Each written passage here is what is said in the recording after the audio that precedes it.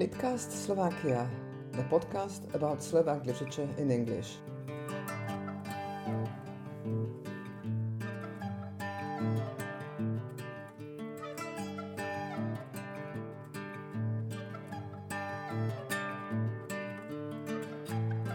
Welcome to Litcast Slovakia. My name is Julia Sherwood, and my guest today for this 23rd episode is Ivana Hostová. Ivana is a Slovak literature scholar at the Institute of Slovak Literature of the Slovak Academy of Sciences. In her research, she focuses on Slovak poetry and poetry in translation. She also translates, mainly unconventional writing. Ivana has gained a PhD on the translations of Sylvia Plath into Slovak and Mila Haugová's poetry, written 2 books and numerous reviews and papers on poetry and translation, and edited and co-edited several volumes on literature and translation. Hello Ivana, welcome to Litcast Slovakia. I hope you're keeping well. Hello Julia, thank you for inviting me and for your introduction. Your translation-related research covers many fascinating subjects, so let's start with a book you have edited, Identity and Translation Trouble. This includes essays on post-communist translation practices, on the role that politics played during state socialism in the translation of fiction, and the subversive role that imported fiction played in that period. What changes has translation practice undergone since those days, and what are the latest trends? Yes, the volume came out in 2017, and I was happy to be able to collaborate on it with a great group of authors like Michael Cronin from Trinity College in Dublin, Lada Kolomiec from Ukraine, Taras Shevchenko University, and also Eva Palkovičová from Comenius University, who was the one who discussed the history of Slovak translation of Hispanic American fiction in the socialist era, when these translations were transformative force and influenced the original fiction as well, as it very often happens in totalitarian regimes. Contemporary situation is to a certain extent still kind of a product of what was happening in the 1990s. So just after the totalitarian regime collapsed in 1989 in Slovakia, the situation in the literary field, the whole society, of course, was very dynamic and chaotic, of course. So there were the large state-controlled publishing houses stopped functioning, were reduced in size, small publishers emerged, and all these struggled with finding new ways of financing. So these needed to adapt to the market economy and consumer culture, kind of. What was a major change is the source languages changed pretty much. Because if we take a look at the numbers, last year Lubica Pliešovská and Natalia Popolcová-Glovatsky gave a comprehensive overview, and when we look at that, in 1989, more than half of the production of book production was production of translations. To be precise, was from Russian. So almost 50% of all production of translations in Slovakia are translations of American literature nowadays. And half of these, or more than half of these, are purely commercial. They are contemporary romances and suspense fiction. So when we compare it to, for example, poetry, that represents less than 1% of the whole production. So I'm mentioning these numbers just to illustrate the overall situation, so that we can imagine what it looks like. And also, one has to take into account that I don't have exact numbers at hand right now, but out of all publishing outputs in Slovak, certainly more than half are translations. So translation or translated literature does play a major role in shaping our present, our culture and language, but it's not always kind of aesthetically demanding so-called artistic literature.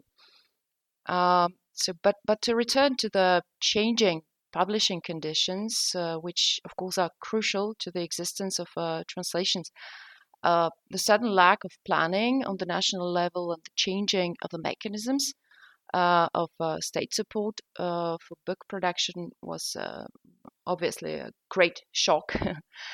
So what happened is that enthusiasts and entrepreneurs founded hundreds of presses with varying agendas and varying sizes of output. And most of this production was and it still is driven by market demands. But to come to the literature we're probably more interested in, those who wish to publish literature based on its aesthetic value, not audience size, had to seek other sources of financing. And in the 1990s, it was rather difficult if there were non-commercial publishers, because the regime of the so-called Mečiarism, which was verging on a new totalitarian, was kind of reserved financing of literature and culture for those who supported the state ideology, to say it very crudely. So independent publishers turned to various international organizations or foundations and so on. But since the late 1990s, and now we're getting to the present slowly, the system of distributing subsidies became more open and favorable. And in 2015, the new Slovak Arts Council was established. However, it is still not enough for very systematic publishing of translations, especially of poetry, and but in many cases also for fiction. I mean,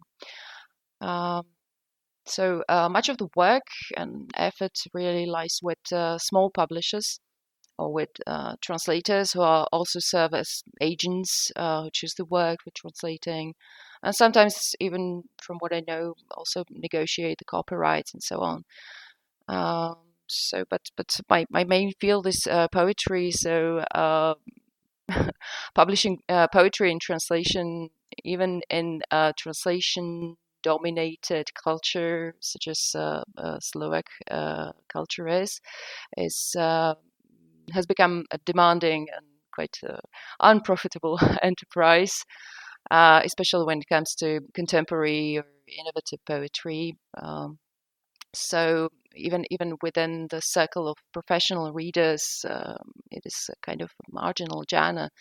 So this is the situation. But generally, many people active in the field of translation and translation studies and comparative literature are of the opinion that translation and selection and the whole process of editing and so on was on a more professional level during the state socialism. So, but that's one side of the thing. Of course, the other one is that there was no freedom of choice, really. So that concerned mainly classics. But currently, of course, there are quite a few engaged publishers and translators who do make efforts to be acquainted with what is going on in the world literature and also in individual national literatures. And there are quite a few admirable projects and initiatives we can be really happy about. So thank you for this really comprehensive overview of translations of poetry and translations in general into Slovak. But you've also done a lot of research that goes in the other direction. And when we first met in September 2015 at a conference in Bristol on translating the literature of the small European nations, You gave a talk on translations of Slovak poetry into English. And since then, you have done more research on this subject. So, looking at the quantity of Slovak poetry in English, I think we could be quite proud. What are the latest figures by your count?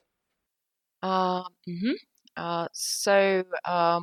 As my research shows, or from what I found out during the past 3 decades, Slovak poems in English translation appeared in more than 100 volumes and amount to no less than 2,500 poems by some 150 authors and 50 translators. I don't know if you want me to talk about this a bit more.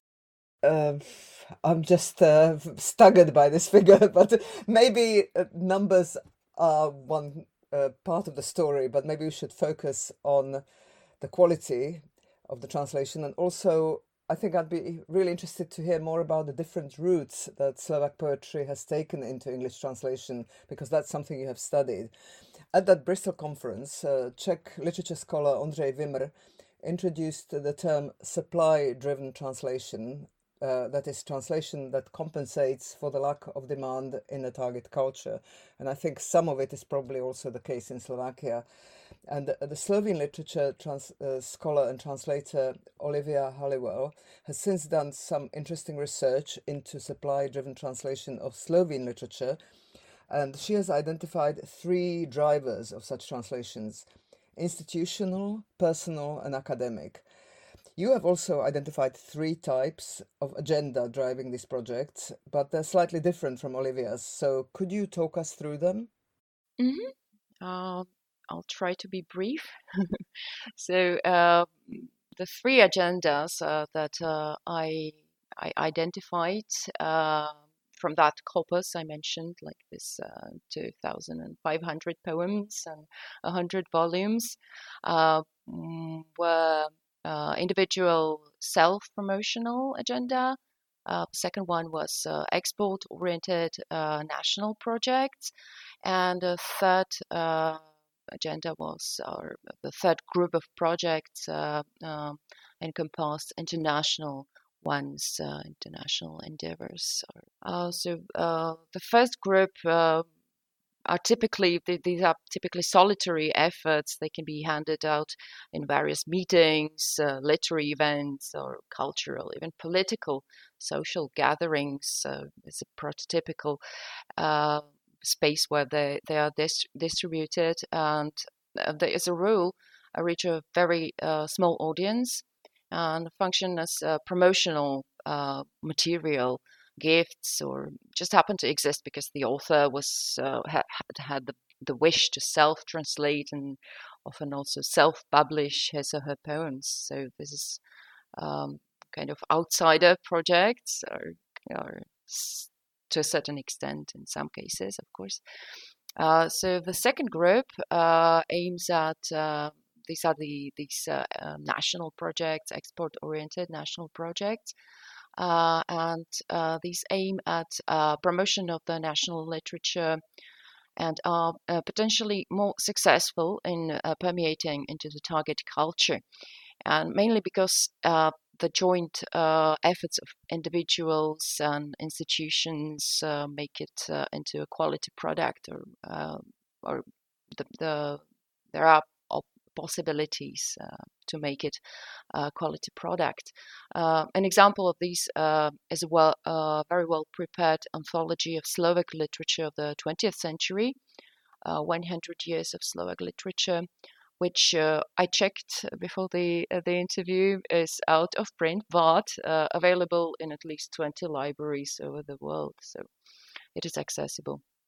And the third group, these are the most successful projects, and they are able to attract the greatest amount of attention. And they usually combine national, international, and transnational actors, translators, editors, publishers, and so on. And I can mention, for example, Mila Haugova, that has had two selections of her poetry published in the translation of James Sutherland Smith with his co-translators, which who vary. There were two. Currently, I hope there will soon be also Ivan Štrbka published. He was spoken about in one of the previous podcasts, I think. Yes, I very much hope so. I know that John Minahan has translated a collection of his poetry, but as far as that, last time I heard, he hadn't found a publisher, but I do hope that changes. And another poet that actually hasn't been mentioned very much in our podcast is Nora Ružičková. She's someone you have written about and also translated. So can you tell us a little bit about her work? Of course, she is a key poet of the generation that made their debuts in the 1990s. This was the generation that recreated the autonomous field of Slovak literature in a way after the state-controlled environment changed into what it is now. So her work is deeply immersed in various media, and she has a background in the visual arts, which, unlike literature, have the great advantage of not being seen as identity bearers and are therefore more liberated. So her projects range from text-based poetry in the sense of creative writing, through sound poetry, conceptual poetry. She also has exhibitions and performances in galleries and festivals. She often collaborates with other artists and other translators, critics, and so on. But most often with Mariana Mlynarčíková, who's also a visual artist. Nora merges research procedures with institutional critique and post-conceptual methods or conceptual methods, but not just that, of course. She was also one of the first women poets to enter the male-dominated experimental part of the literary field in the 1990s. And she's been inspired by feminism and deconstruction. And she's also a translator from German. So her first book of poetry, Mikronauti or Micronauts, came out in 1998 and combined her interest in the visual arts, feminisms, and poetry with an accent on the speaking persona's self-scrutiny. And she kind of investigated the speaking subject, or through the subject investigated the world, language, and so on. Her second book, Osnova a útok, Warp and Weft, tackles the relationship between text, body, and textile. And her later projects continued in these traces, but at the same time open to more conceptual approaches, and are often, especially recently, part of a series. So, for example, that can be an exhibition, often interactive, within a book, a performance by actors. Performance can be filmed or photo documented and then published as a pamphlet with a commentary and so on. As an example of her recent work, I can mention her book ABC, which she co-authored with Mariana Mlynarčíková. The book investigates the relationships between the visual culture, power, and capitalist mechanisms of commodification. Also uses the technique of fragmentation and objectification of the already mediated experience of the world. These appropriated textual fragments are montaged into a kind of devisualized Debaudian film. It's a kind of stroboscope, but a series of lighter and darker textual synapses that make visible what we commonly do not see or do not pay attention to. It's usually structural violence, or very often it is. This is certainly a book I would love to see in English translation. I hope that we can include links to some of the poetry of hers that has been translated into English by yourself and maybe by someone else. Or are you the only person so far to have translated her into English? There have been translations. I am not quite sure how really available they are. I mean, if they can be get to, but there certainly have been more translations. Great. We'll try and find them and include the links in the notes to this podcast. And so, moving on to another poet and a prose writer who's been your regular collaborator and whom you've translated, Peter Maczowski. We discussed his novel, Mikać Kostlivcami, Making Skeletons Dance, in an earlier podcast with John Minahane, but we haven't really talked about his poetry yet. So, can you characterize his poetic output? Well, his poetry has always been subversive and critical. That's probably a thing to start with, both in form and motives. And it's been critical and subversive towards all sorts of institutions and preconceived ideas. In the sense of institutional critique, but also in the sense of criticizing stereotypes of all sorts. Uh, what is also specific for his poetry is that it is written from a position of an intellectual with a mixed identity with respect to Slovak literature and culture. He's a Slovak Hungarian who's been living outside of Slovakia for more than a decade now. So he has the advantage of a critical distance, and his writing is always in an intense dialogue with other poetries as well, especially Hungarian and American. But he also widely reads, also translates, and works with other literatures, Brazilian, Chinese, all sorts of marginalized or half forgotten classics, and as well as, of course, contemporary critical theory. So all this very exciting mix of inspirations. His conceptual techniques evoke also ancient ways of texting, and he also pointed this out in one of his books in afterward. So because what can in a certain milieu be seen as innovative might as well be a variation of, let's say, medieval procedure.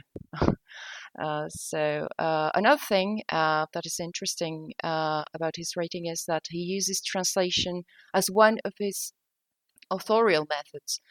So he blurs lines between the original and appropriated, authorial and translational, and so on. I can mention one of his more recent collections, Santa Panica, which is a kind of verbal enactment of a fractal, but not. It's not a mechanical following of the procedure. It combines conscious and intuitive selective process with this method. The collection can be thought of as a slowly disintegrating fractal whose parts gradually become the soil for the subsequent growth of the text. So it's very exciting as to the form he used. He uses a phrase from a book on karma as a seminal point for this collection. And the further growth of the text can be paralleled with the development of a homoerotic system. So it's very organic in a way. And the regular pattern of the first part of the collection is broken by the intrusion of poems partly springing from the corresponding paragraphs and partly infected by a parasitic element of panic. So it's the title of the collection, Santa Panica. Both as an intruding lexeme and as a characteristic of the composition. This irregularity behaves both as an intruder and paradoxically also as a kind of order reinforcing mantra. So the form is extremely interesting and inspiring, the sense of switching between perceiving the abstract patterns and their dissolution, and very concrete images and very also emotions. Sounds absolutely fascinating, and this blurring of lines between identities and styles and sources of inspiration really quite fascinating. And in a way, it takes me to my final question, which is that one of the things that has really cheered me up in these weird COVID times have been your posts on Facebook. These little snippets that you post there in a variety of languages, and they're often are very absurd juxtapositions which speak to these strange times we live in, and they actually have a strange kind of poetry. So are these, where do they come from? Are they excerpts from translations you're working on, or random things you come across in your readings? Can you enlighten us and also tell us what you're working on at the moment? Yes, thank you. I'm happy. The function of my snippets was fulfilled, because the main function of of these posts is to keep or to try to preserve some kind of sanity in this time of extreme isolation. So virtually connect with the world. But yeah, to answer your question, there are excerpts from all sorts of texts I came across during researching of one topic or another, but also from translations. Also, there are some of them are my thoughts that go on in my head, and there's no one to tell. So I tell my social media account. Uh, but at the same time, all the time I was doing that, I was also thinking about what the British poet Maggie O'Sullivan said in one of the interviews, that she collects language, she collects fragments of overheard phrases and fragments of words even. And I think that in this way we're all collectors. So my collection is visible and published in this very outsider way. But a large part of those quotations you probably noticed were from a book I was translating recently, and it's The Collector by John Fowles, which is coincidentally the narrative is about a girl held captive. So it resonated with the present situation. But what was admirable about that character was her will to live. And despite the harsh conditions, despite her questioning her own identity and abilities. So that's probably a positive message for all of us in these times.